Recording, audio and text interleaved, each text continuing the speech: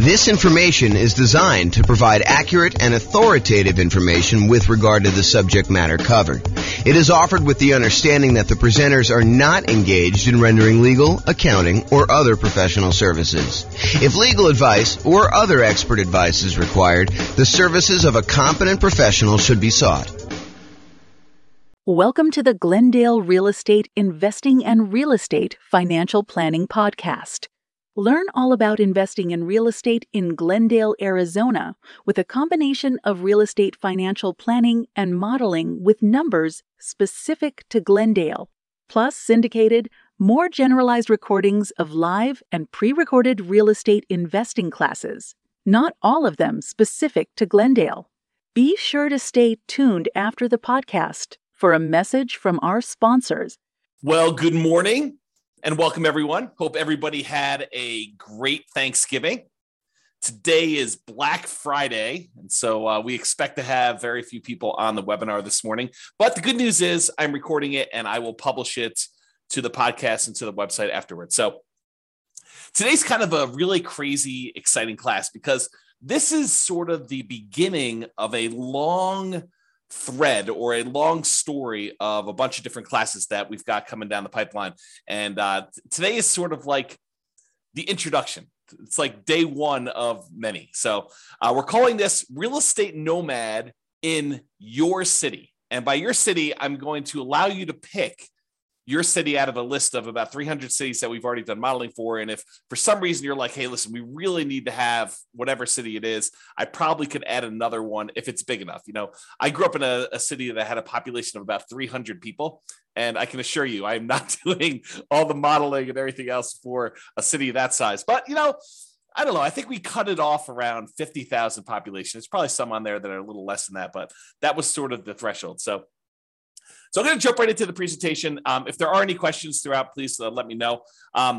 So here's what we're going to start with. First of all, before we get too far down the line, what is the Nomad real estate investing strategy? You may have seen the title and you're like, you know, what's Nomad? Never heard of that before. And so we're going to start here, but realize that just because this particular strategy isn't interesting to you, like you're like, oh, I'd never do that, or why would someone ever do that? Realize we're using this as a starting point because I think it's one of the better strategies for a lot of folks. And then what we're going to do is we're going to compare this strategy to all the other strategies that you've ever heard of in real estate investing. And I'll show you how they compare. And then you can make an educated decision as to which one you'd rather do based on the actual numbers and the details. So what is the Nomad strategy?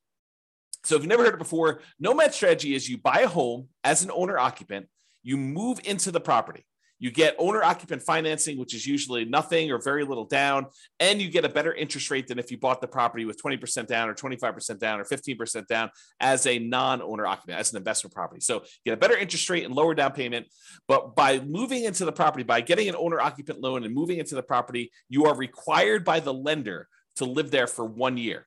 When you go and get your loan, you're going to be required to sign a sheet of paper at closing that says, I agree to live in the property for at least a year.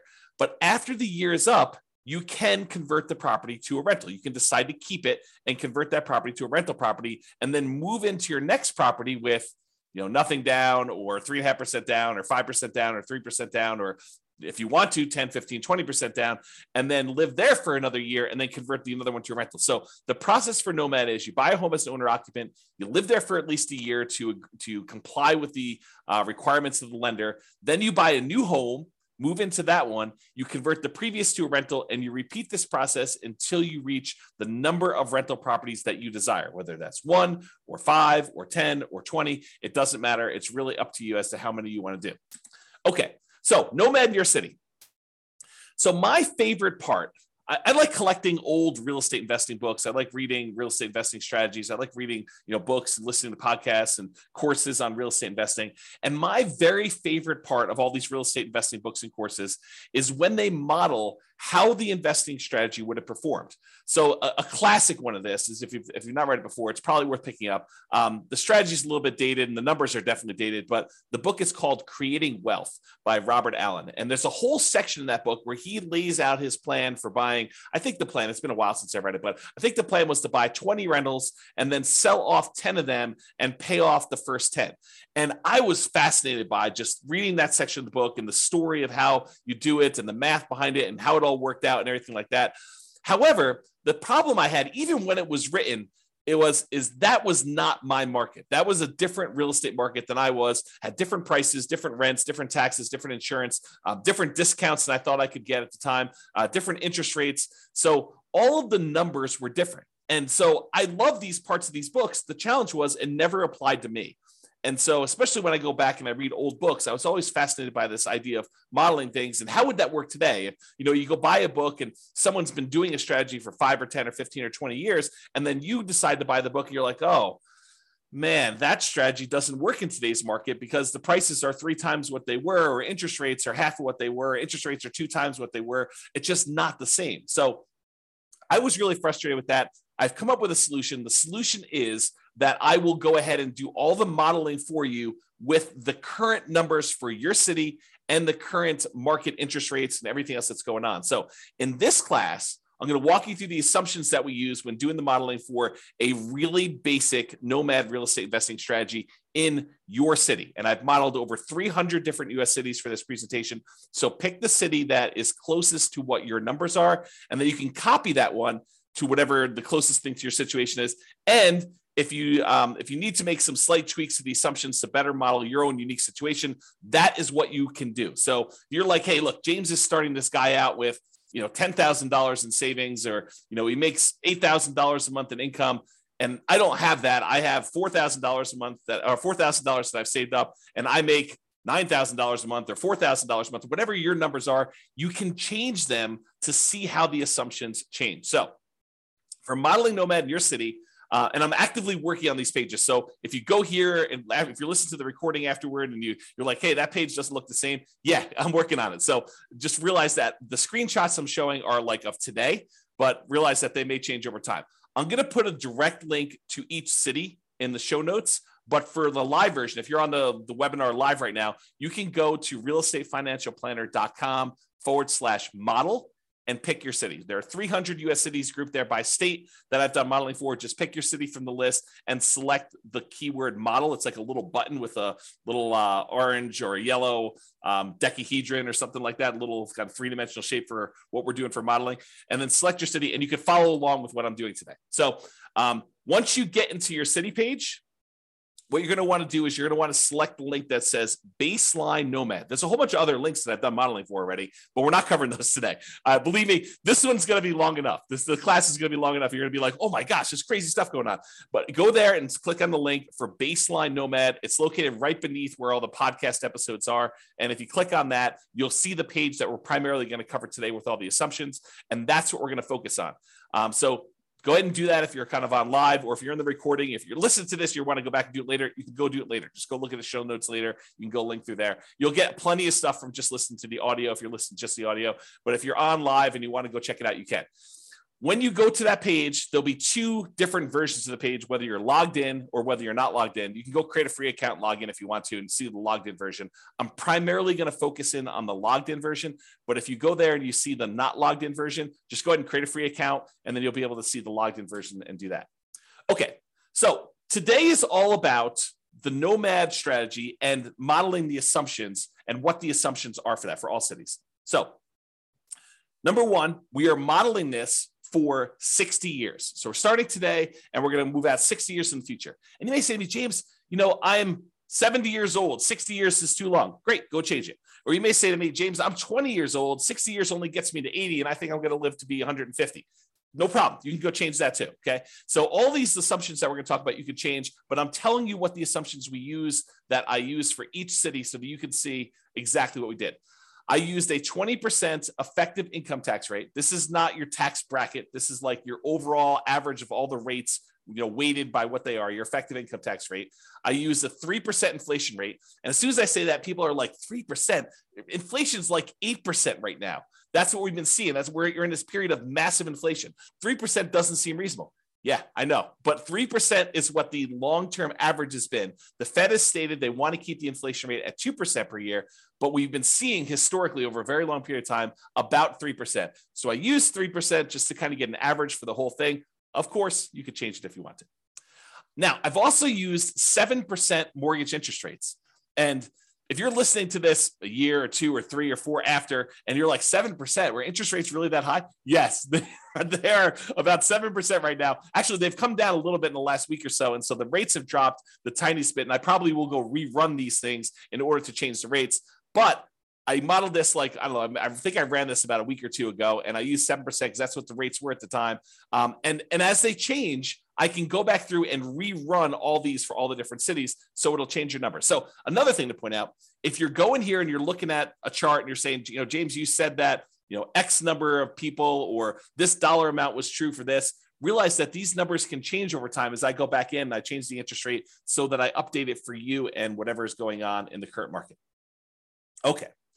It does take, I want to point out, it's not like I click a button and all these things change instantly. In order for me to remake all these models and do all the math again, it takes many, many hours.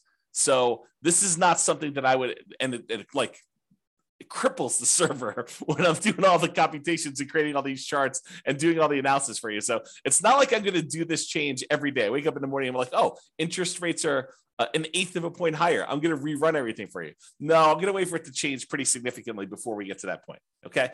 And then I've also used a 4% yearly safe withdrawal rate as my assumption here. Some people would argue 4% is too conservative. Some people would argue it's way too aggressive. 4% though is the idea is if you have a certain amount of money, like $1 million in the bank, invest in stocks and bonds, let's say, and you want to know how much you can, in quote, safely remove each year, safely withdraw each year to spend. This is the amount that we've defined. There's a whole, I'll do much more classes on this and you'll kind of hear about it as an idea. But the idea is that I used 4%. If you think it's too conservative, go ahead and bump it up. If you think it's not conservative enough, you can kind of crank it down and it will rerun all the math. Okay. I got to start telling you about where things change, how my calculations change based on what city you're in. So I use this idea as your target monthly income in retirement. How much do you need to be making from your investments in order for you to consider yourself to be financially independent? So what we refer to as your target monthly income in retirement. And I've got kind of 2 flavors of this. I've got the minimum target monthly income retirement, which is sort of like lean fire, if you're familiar with that concept, or some people just call it fire. And then the ideal target monthly income retirement, what people might call a fat fire, or like you living it up really, really well in retirement. You've got more than enough to kind of meet your total kind of criteria there. So we either looking at minimum target monthly income retirement or the ideal target monthly income retirement. And these consist of, like, how do you know if you've hit that number? Well, it's all the passive income you have from things like Social Security or any pensions from like jobs or anything like that, or if you bought annuities, any annuities you have, plus all the net cash flow from all your rental properties. This is after all your property management, your taxes, your insurance, your mortgage payment, a vacancy allowance, like all that stuff. Any net cash flow from those count towards your target monthly income in retirement. Sorry, I had to take a drink. And in addition to that, your yearly safe withdrawal rate times any money that you have invested in assets, like your stock market stuff or your bond stuff or whatever it is. So a combination of all 3 of those things, any passive income, Social Security, pensions, annuities, those types of things, net cash flow from rentals, and then any yearly safe withdrawal rate times your invested assets. The sum of all of those combined determines whether you have achieved your minimum target monthly income retirement or you have not. So if it exceeds that, then you are financially independent. Your assets are producing enough for you to live on. If you're underneath that, then you haven't quite reached that yet. Now, the target monthly income in retirement is different for each city. And you're like, why is it different for each city? Shouldn't everybody have a target monthly income of $5,000 a month or $10,000 a month or $20,000 a month? And that is the problem, right? The problem is somebody living in, I don't know, Detroit, Michigan might have a very different monthly number than someone living in San Jose, California. Those are 2 very different markets with 2 very different living expenses. And so somebody might have a number that's like $5,000 a month living in one, and someone might have a $10,000 a month living in another or more. Okay. And so I calculate a different one, which means that everybody in each city is working toward a different goal. So you can't just automatically look at and say, oh, it takes them 30 years to be financially independent in one city and 20 years to be financially independent in another city and say, oh, those are sort of equivalent. they're not really equivalent, because one may be like working towards $6,000 a month in financial independence, and the other one may be working toward $12,000 a month. And the property values in one may be very different than the property values in another. So because property prices vary in each of the 300 different cities, and the rents vary in each of the 300 different cities, and the taxes and the insurance, all of these things vary by city, that means that each one is different. And because of that, the income in general, and I'm sure there's lots of exceptions, right? But the income in general would vary for somebody living in those cities. You get paid more for working in California than you do in Detroit, Michigan, as just an example, right? I'm not making any judgment like calls or anything like that. I'm just telling you that they are different. And so because property prices and rents vary, income is going to vary depending on the city. Therefore, we adjust the income that you need, or that we kind of model in that city to be able to buy an owner-occupant property. So what we basically do, not going to get into the crazy math of it, but I basically say, look, the general rule of thumb, and there's lots of exceptions to this, but the general rule of thumb is we'd like to see someone spend about a third of their gross income on housing. So I says, okay, let's figure out what a typical median priced house was in that particular market, and what the payment on that typical median priced house was, based on that city's prices and taxes, insurance, and all that stuff. And then let's multiply that number by 3. And that'll give us a really rough idea of what somebody in that city would need to be earning in order to be able to afford a house in that city. That's the really rough version of how this works. Of course, if you don't like my assumptions, you can change them, okay? So don't get hung up on my assumptions about them, okay? So you can go change them there. We do have a minimum. So like if you're in a market with really, really inexpensive housing, we do say, hey, look, your minimum monthly income is $5,000 per month.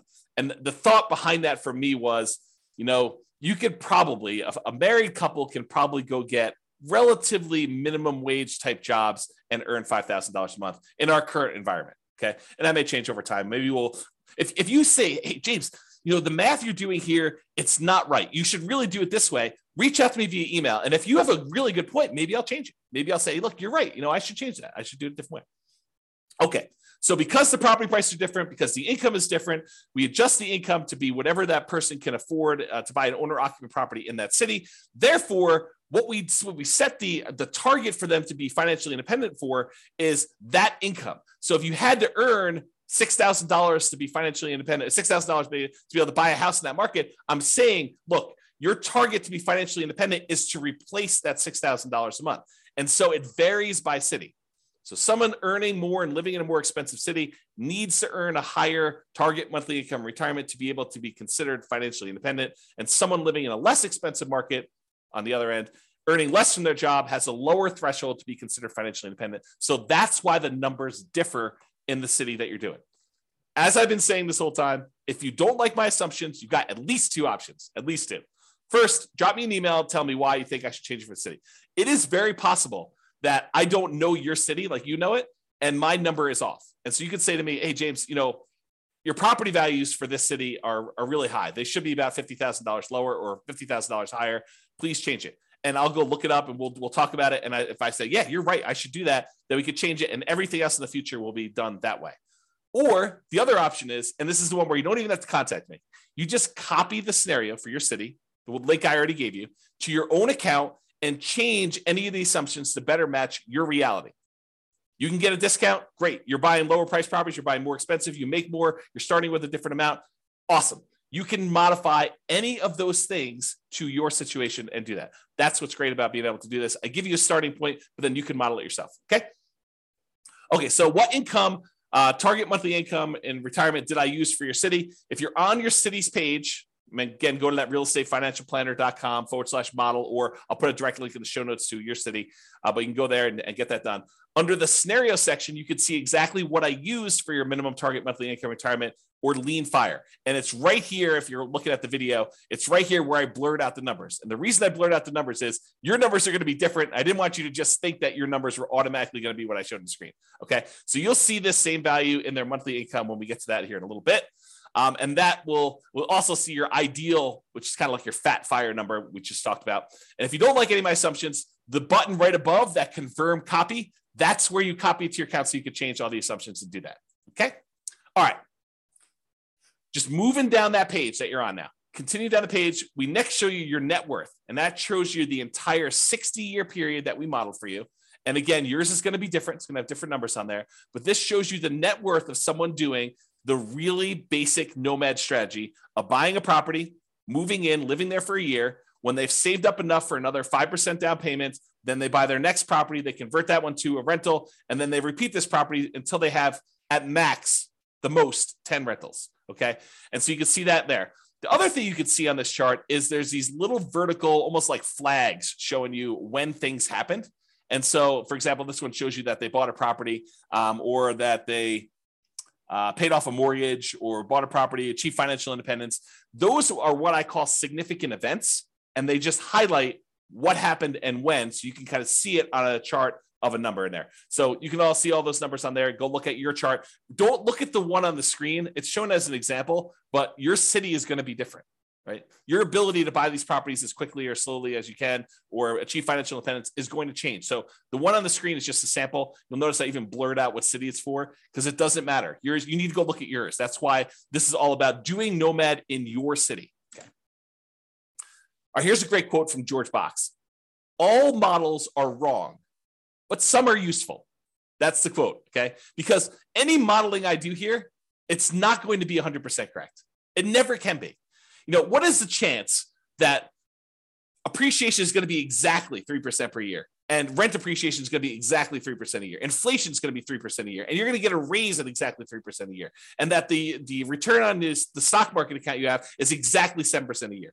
Or that you're going to be able to get interest rate of 7% every time you buy a property for the next 30 years or 40 years or whatever.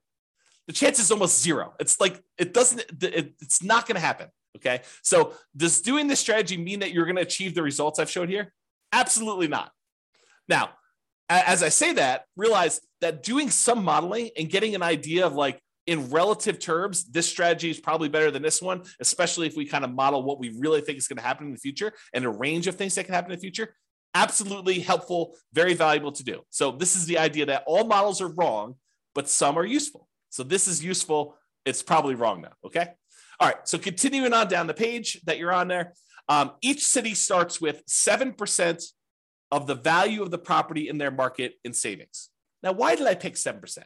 You know, James, you know that I don't have 7% saved up, or you know that I have, 100% of the property value saved up. Why'd you pick 7%? Well, I did it because we have to start somewhere. And I wanted to say they got 5% as a down payment to buy their first property and as an owner occupant and some closing costs. So I said, okay, let's just pick a number. Let's pick 5% of whatever the value of properties are in that particular city and some closing costs in there, maybe a little bit of slush money to kind of add in there, some reserves or something like that. So the idea is that they had 7% starting there. If you have a different number, I feel like I'm a broken record, right?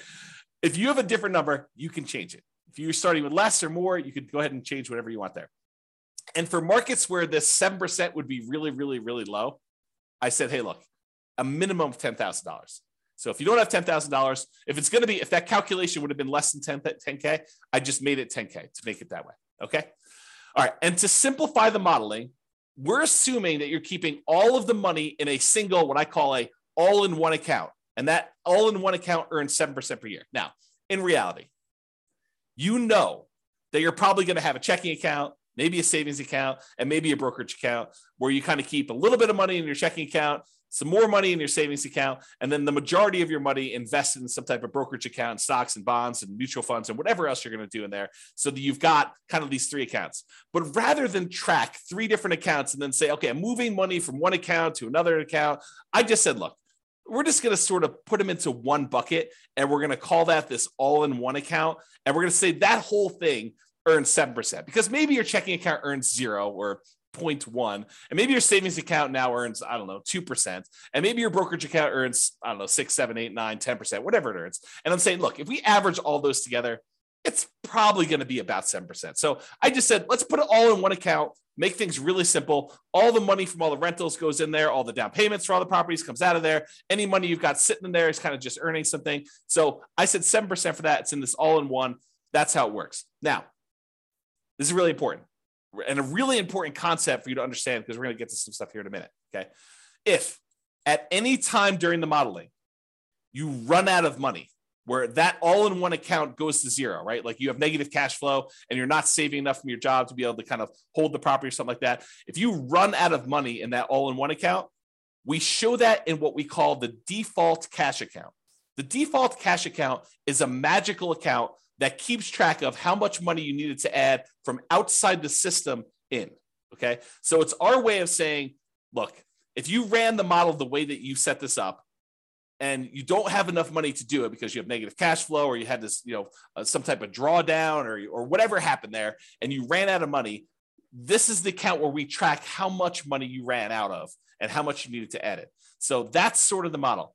We're going to talk about this here in a little bit because this is sort of like, if you're in a market where it's really, really hard to make properties cash flow, especially if you're only putting 5% down, you're buying these properties as a Nomad, then you may run out of money.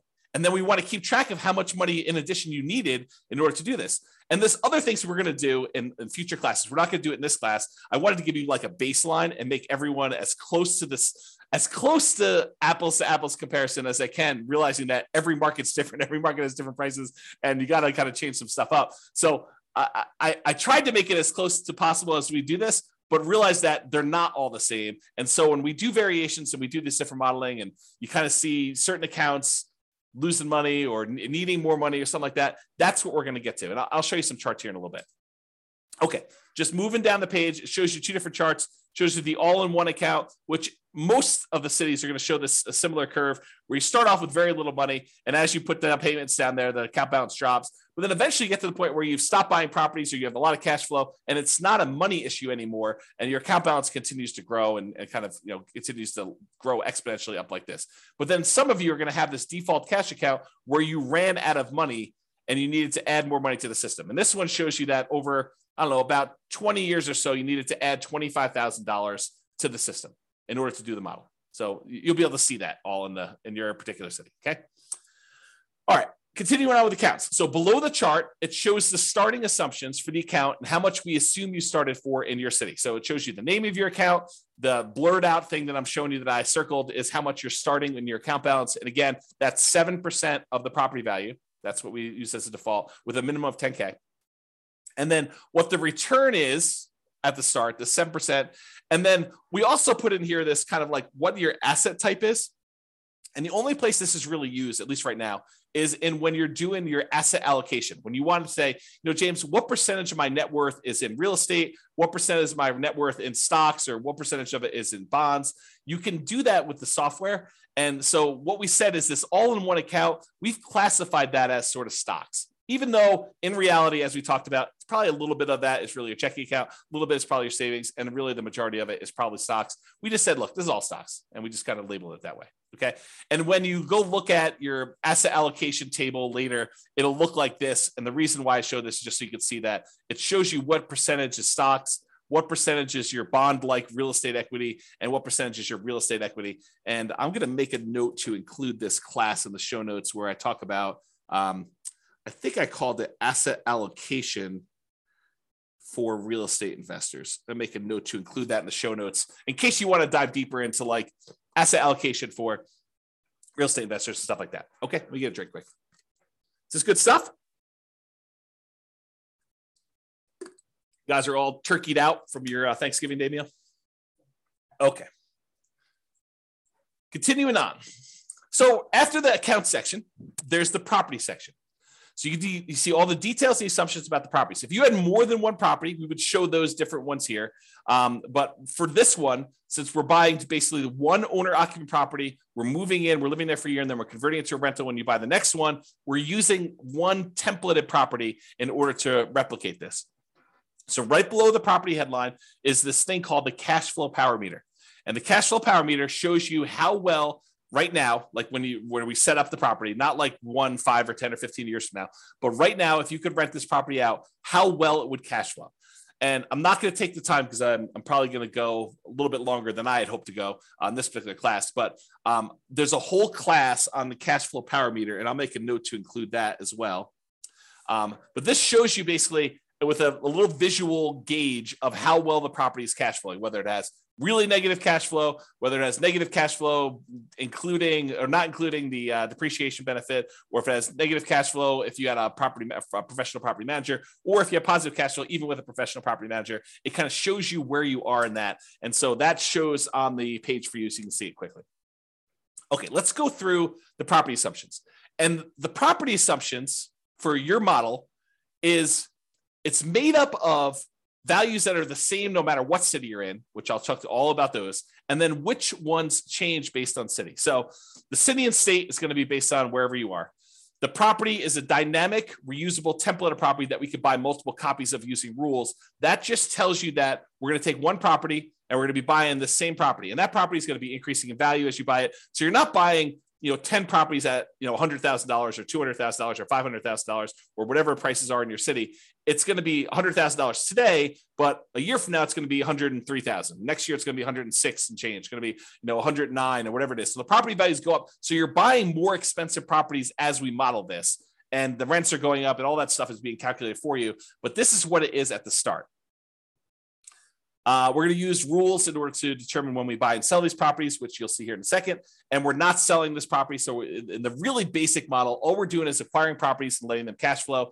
When we do future stuff, and this is where we're heading with this, this is why this was class one of a whole series, is in the future ones, we're going to say, look, we've got all this equity in properties, which we're not really making money on in our calculations for financial independence. What if we sold off some properties and paid off other ones? Well, that's super interesting.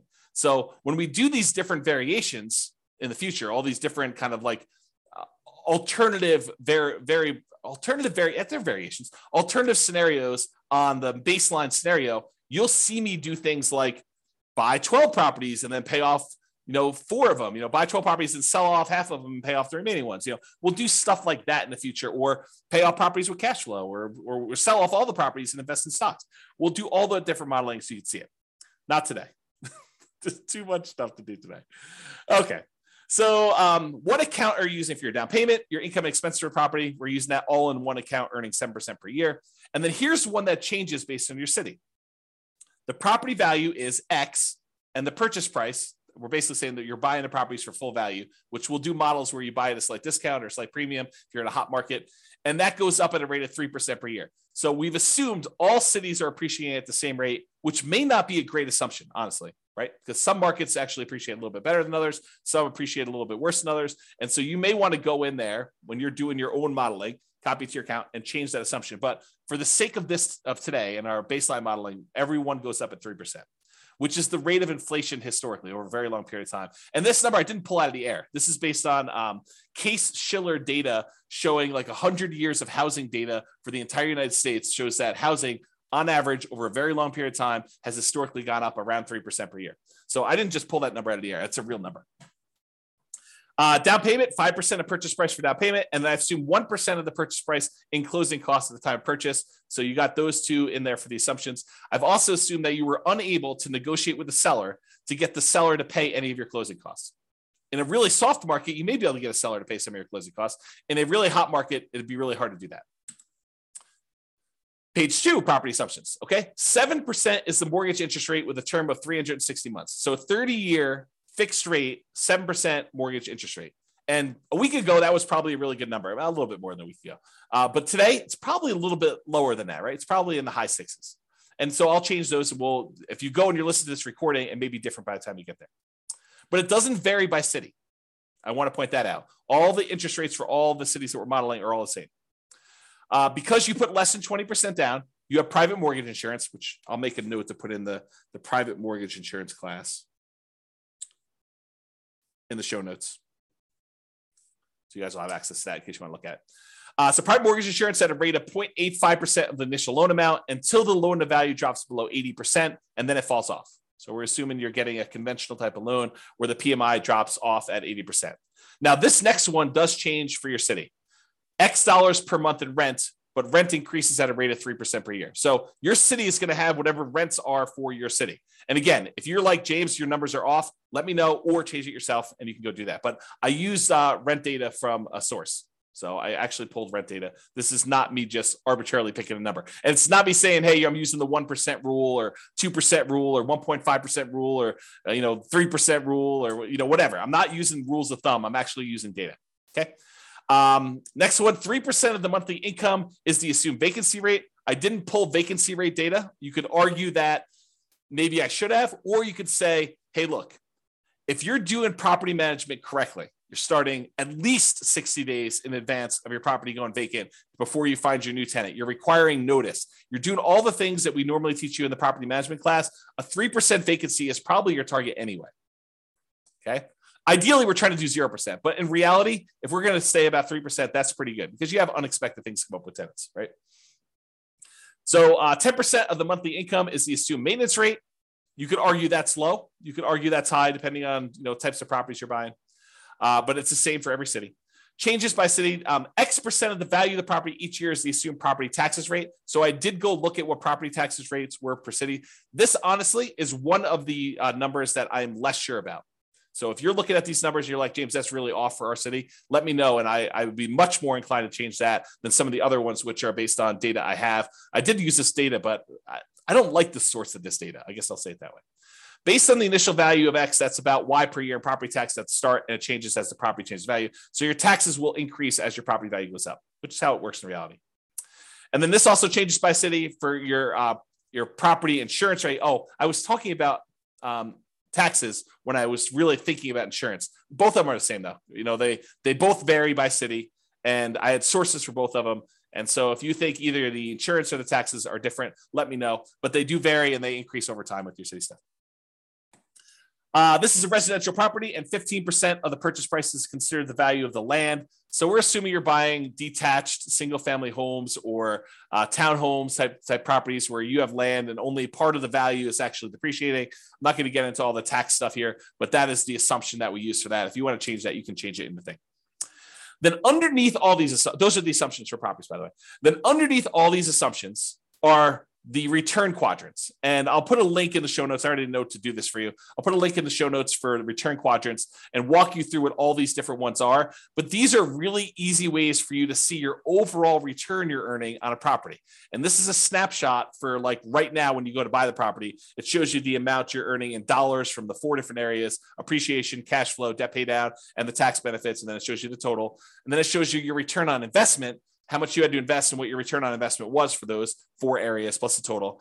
And then I went and I did the one where you include reserves, because if you're doing analysis, you really should be including reserves in your analysis. And so I have a whole class on that. It's called Everything You Learn About Deal Analysis is Wrong. And it's all about the return quadrants where we take into account reserves. I'll put a link to the show notes for that class too, but I'll do more. I'm going to be doing additional classes on these in the future. So if you're like, hey, look, I can't go watch the other one, just pay attention to the future episodes and I'll get to them eventually. There's so much to do. So much to do and a limited amount of time to do it. So I'll get to all those, but that's what's going on. So this will show you all the return numbers for that city, for that property. And it gives you an idea, and with that financing. So it gives you a quick glance at how these properties are performing and what they look like. So go look at that on your particular city and you'll see it. Okay. So for scenarios, we've got accounts, which is that all-in-one account that we made here, and the default cash account. The properties, which in this case is one template property that we're going to buy multiple ones of. And then we have these things called rules that we use to manipulate accounts and properties. And so here are the rules. The first rule is you buy a property when the account has a down payment, and it will show you a chart showing you when you bought properties based on this. And you can ignore this one on your screen. Go look at the one on your city to see exactly when you're buying properties on this. But it shows you how many properties you bought each month that you bought a property. Okay, so the rule runs, this particular rule, buy a property when the account is down payment. And I did a class, must have been just before Thanksgiving, where I did a class and I went through each of the rules. So go watch that on the website. It's up now. So just go to Real Estate Financial Planner or go listen to the podcast episode of that one. And I walk you through all these different rules and when to use them. But this rule is the rule for buy a property when the account has a down payment. It runs for the entire scenario. So it's running for that whole 7 to 20 years, but it stops when you buy 10 properties. So realize that it's still running, but you're just not doing anything productive with it. So the rule will buy another copy of that template property, the one that is the Nomad property for whatever city you're in, whenever the all-in-one account earning 7%, has enough for a down payment and closing costs, plus at least 6 months of reserves for all the properties owned. So we're saying, look, once you get to the point where you have another 5% down payment, plus some closing costs, plus 6 months of reserves on all the other properties that we currently own, then go ahead and buy another property, buy another copy of this property. And it's buying one that is, more expensive because as time goes on and rents have gone up a little bit. Okay. It also checks your debt to income ratio to make sure that you're below 45%. So it verifies that you have 45% debt to income when you buy that property, and it checks that for you to do that. And then it will only buy 10 properties maximum. If you sell any, by the way, we don't in this model, but if you do sell any, then realize it will try to replace them. So if you're buying a property and selling properties and doing that stuff, this rule, if you keep it running, will try to replace the properties that you sold. The next rule is paycheck and personal expenses. So this is a chart. Yours will be very similar, where it's showing you the red line is what your paychecks are, and then your personal expenses, including real estate, is shown in this orange. And so I'll have to do a whole nother class just explaining what's going on in this chart, because there's a lot of really cool stuff happening here. But this is shows you what it is for there. And then here are the assumptions for this rule. So as a default, we're trying to say, look, you're saving $1,000 a month. And some people are automatically like, what, $1,000 a month? I only make $3,000 a month. There's no way I'm saving $1,000 a month. And someone who's earning $20,000 a month is saying $1,000 a month. Yeah, that's nothing, right? So I had to pick something, and you can go change the assumptions, but I had to pick something. And so I picked $1,000 a month as a default starting position for everybody. So this rule runs for the entire scenario. You're depositing both your paycheck and you're pulling your expenses out of that same all-in-one account. Both the paycheck and personal expenses will increase with inflation. So the amount you earn from your job goes up with inflation. The amount of your expenses goes up with inflation. Your housing costs goes up with whatever the property values are, interest rates, and all that payment stuff. So not technically with inflation, but it's something that looks a lot like inflation. Changes to so this actually varies based on city. The gross paycheck that you have varies based on city. And it is why we talked about before with that target monthly income retirement, being able to afford a house in that marketplace.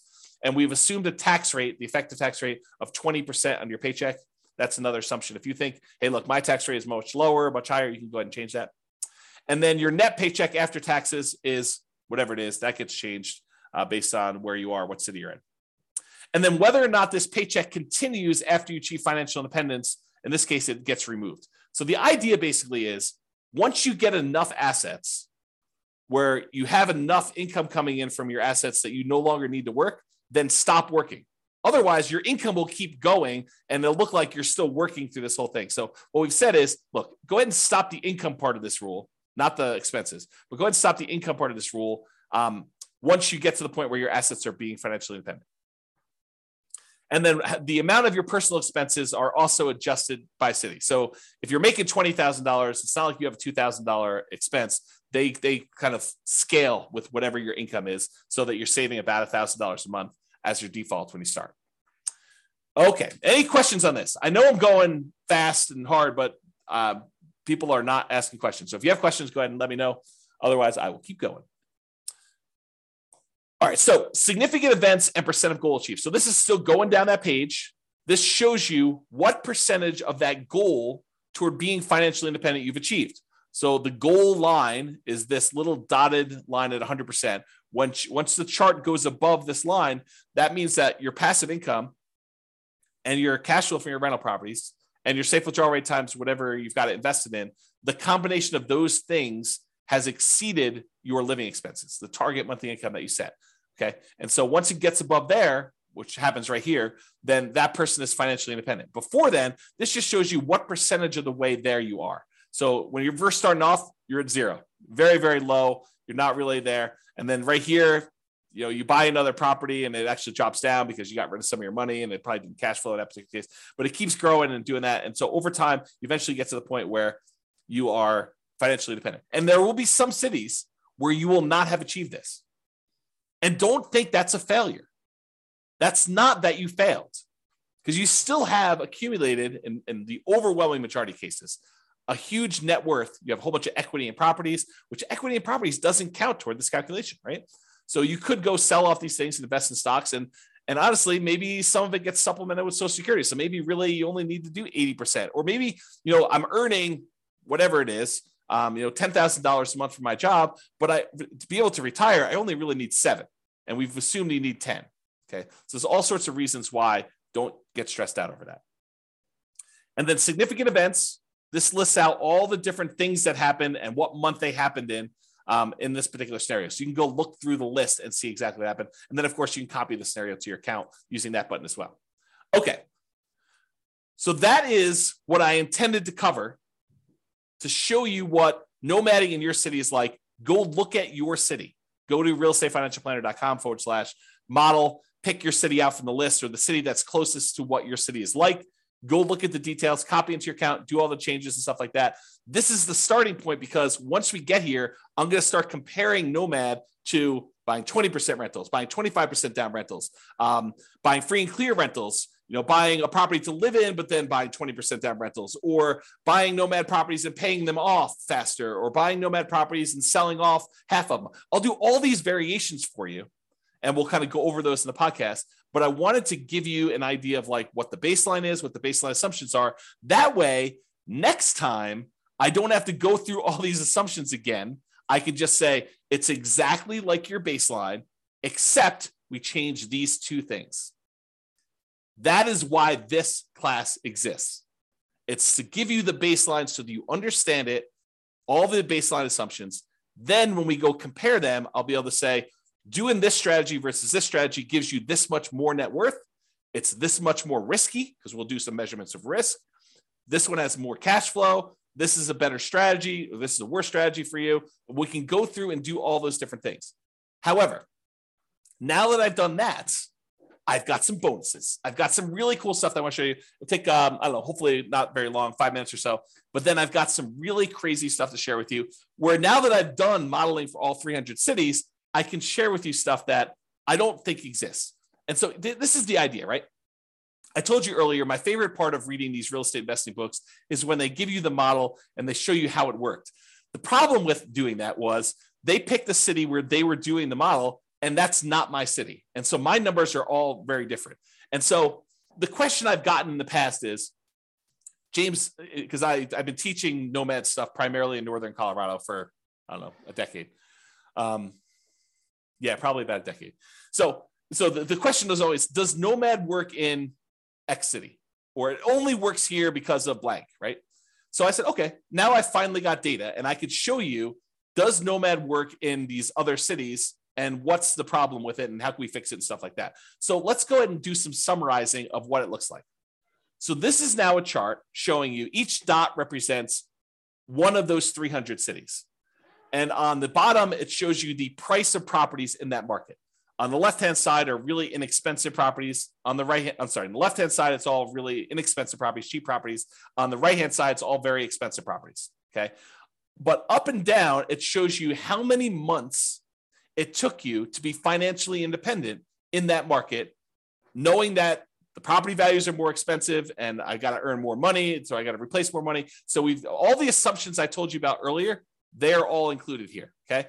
But this chart shows you that there are definitely a whole bunch up here that did not achieve financial independence. They never got to that 100% mark by month 720, by 60 years in. That's the end of when we modeled. We modeled 60 years, okay? So there's a whole bunch that did that. But it's not exclusively really expensive markets. It's true that the really expensive markets, the ones that have really expensive properties, they were more likely to be up here, in my opinion. Right? Just looking at the data, looks like these ones were not achieving financial independence, but there are plenty of ones in these lower price markets where they did not achieve financial independence either. So as we go through doing these variations, we are going to address that and how to solve those issues of being in a market where, look, it didn't get me to financial independence doing the regular baseline scenario of Nomad in 60 years. Well, let's figure out how to solve that. So we'll do that in other classes, okay? But also to point out that just because it didn't get 100% of what the income you were earning and replace that doesn't mean it was a failure. And I'll show you here another chart that shows you net worth and how net worth is pretty extreme in some of these markets. And so just because you only have a net worth of whatever, $3 million, $5 million, doesn't mean you failed, right? This is still a really good strategy. And then you may have to do some other things or kind of readjust or whatever it is there.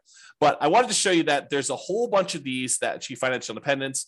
There is a slight skewing where in these less expensive markets that they achieve it faster. In these more expensive markets, they achieve it a little slower.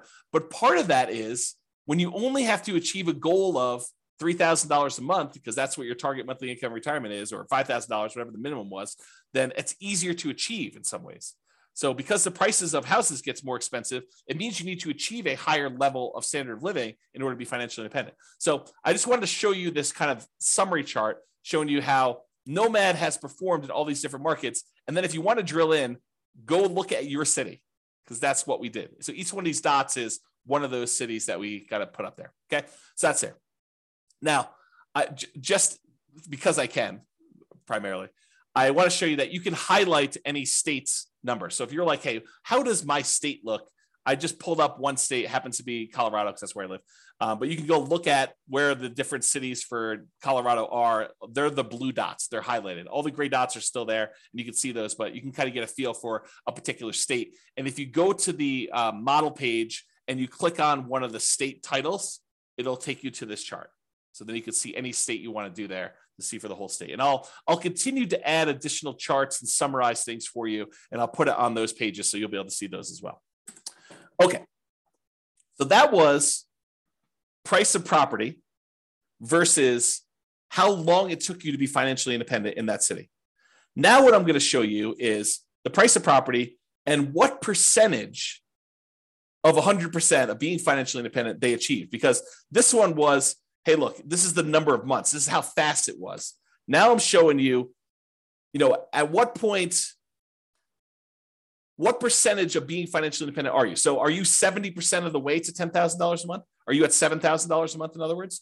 And so this one shows you the same type of data, price of properties, really cheap stuff on the left, really expensive stuff on the right, and then what percentage of it you were at the end of our modeling at 60 years. Because there's a whole bunch where they achieved their goal, which I'm ignoring. Anything over 100%, I just said, look, you achieved your goal. I'm not going to look at that percentage. These are all the ones that didn't quite achieve it. And a whole bunch of them were a significant way there.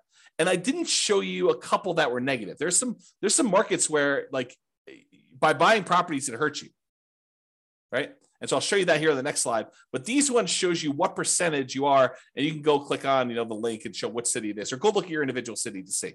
But not all of these are like complete failure. It's like these ones, they had 80% of their goal. These ones hit between 60 and 80%. These ones are a little smaller, 40%, 20%, but you can get a feel for that. And then these are the ones I showed that were negative. So there's a handful of ones where it actually was negative towards your goal.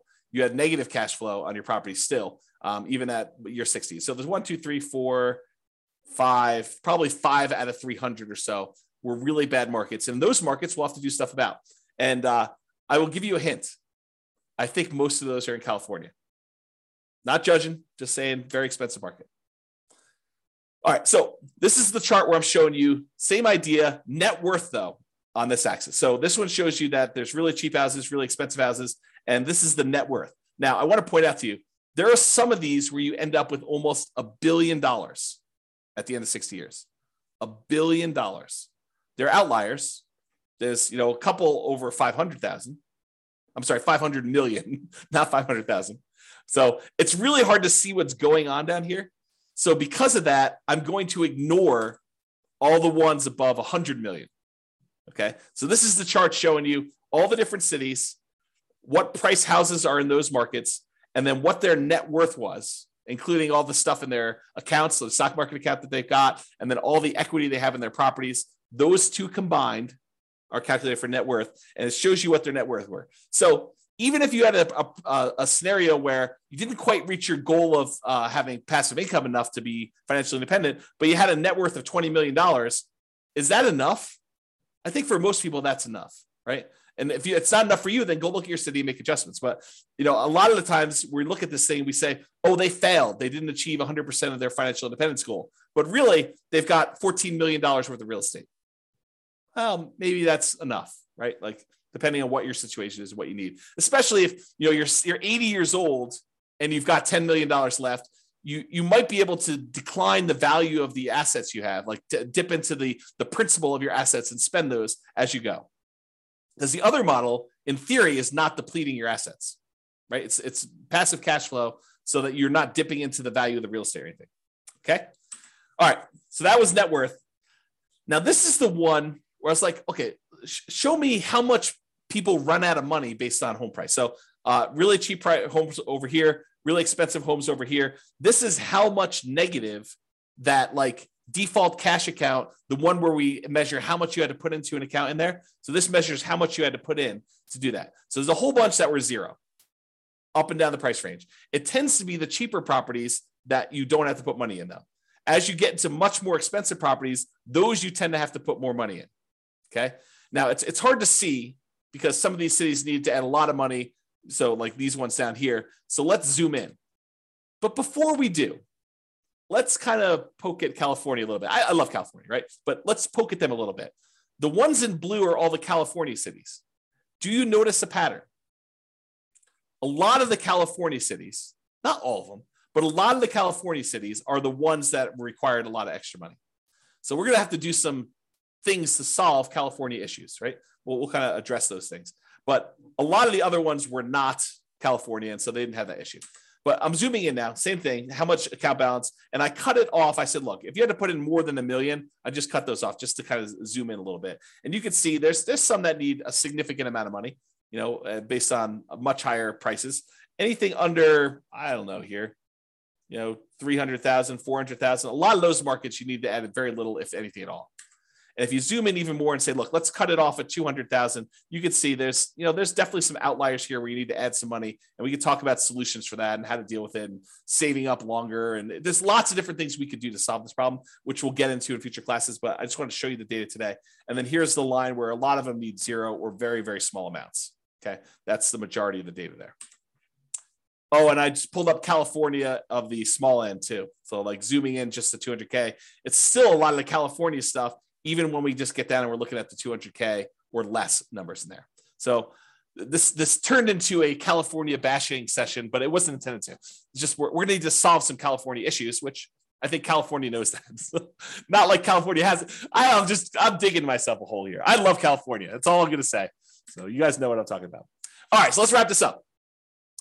So you can see the detailed assumptions for the baseline Nomad scenario in your city. There's other ones there too. If you want to go look at those, you can kind of jump ahead in the curriculum if you want to, but I'll cover a lot of those. If you don't like any of my assumptions, let me know and you can change them. So either way. And as I said, this is just the beginning. Okay. We've already started modeling variations on this, and I plan to add dozens of additional ones to compare how making changes to this baseline plan or trying a completely different strategy will perform in your city with your city's numbers and your specific situation. So stay tuned for those future classes. In the meantime, feel free to explore the stuff, realestateFinancialPlanner.com/model for your city. And that's what we'll do. That's all I've got, folks. Any questions, any concerns? I know I went fast. Anything coming up? Okay. Well, if I got nothing, I'm going to get off because I'm going to go grab myself breakfast. This is the day after Thanksgiving, and I'm going to enjoy a leisurely breakfast this morning. But I want to make sure I got this out for you guys. So hopefully that was good. Thank you all for coming. I appreciate it. Thanks for listening on the recording. I will talk to you all soon. Bye-bye for now. With home prices up, mortgage interest rates up, and rents up, but not quite enough to counteract the higher prices and interest rates, cash flow on rental properties in Glendale is harder than ever. Book a call with the Real Estate Financial Planner to apply our proprietary 88 strategies to improve cash flow on your rentals. See the show notes for a link to schedule your call and improve your cash flow today. If you're a real estate agent, lender, or professional in Glendale that wants to help our real estate investor listeners, consider reaching out to learn about collaboration opportunities with this podcast. We'd love to add more value to our listeners by having you assist our investors buy, sell, and finance their real estate investments. See the show notes to schedule a call to discuss collaboration opportunities.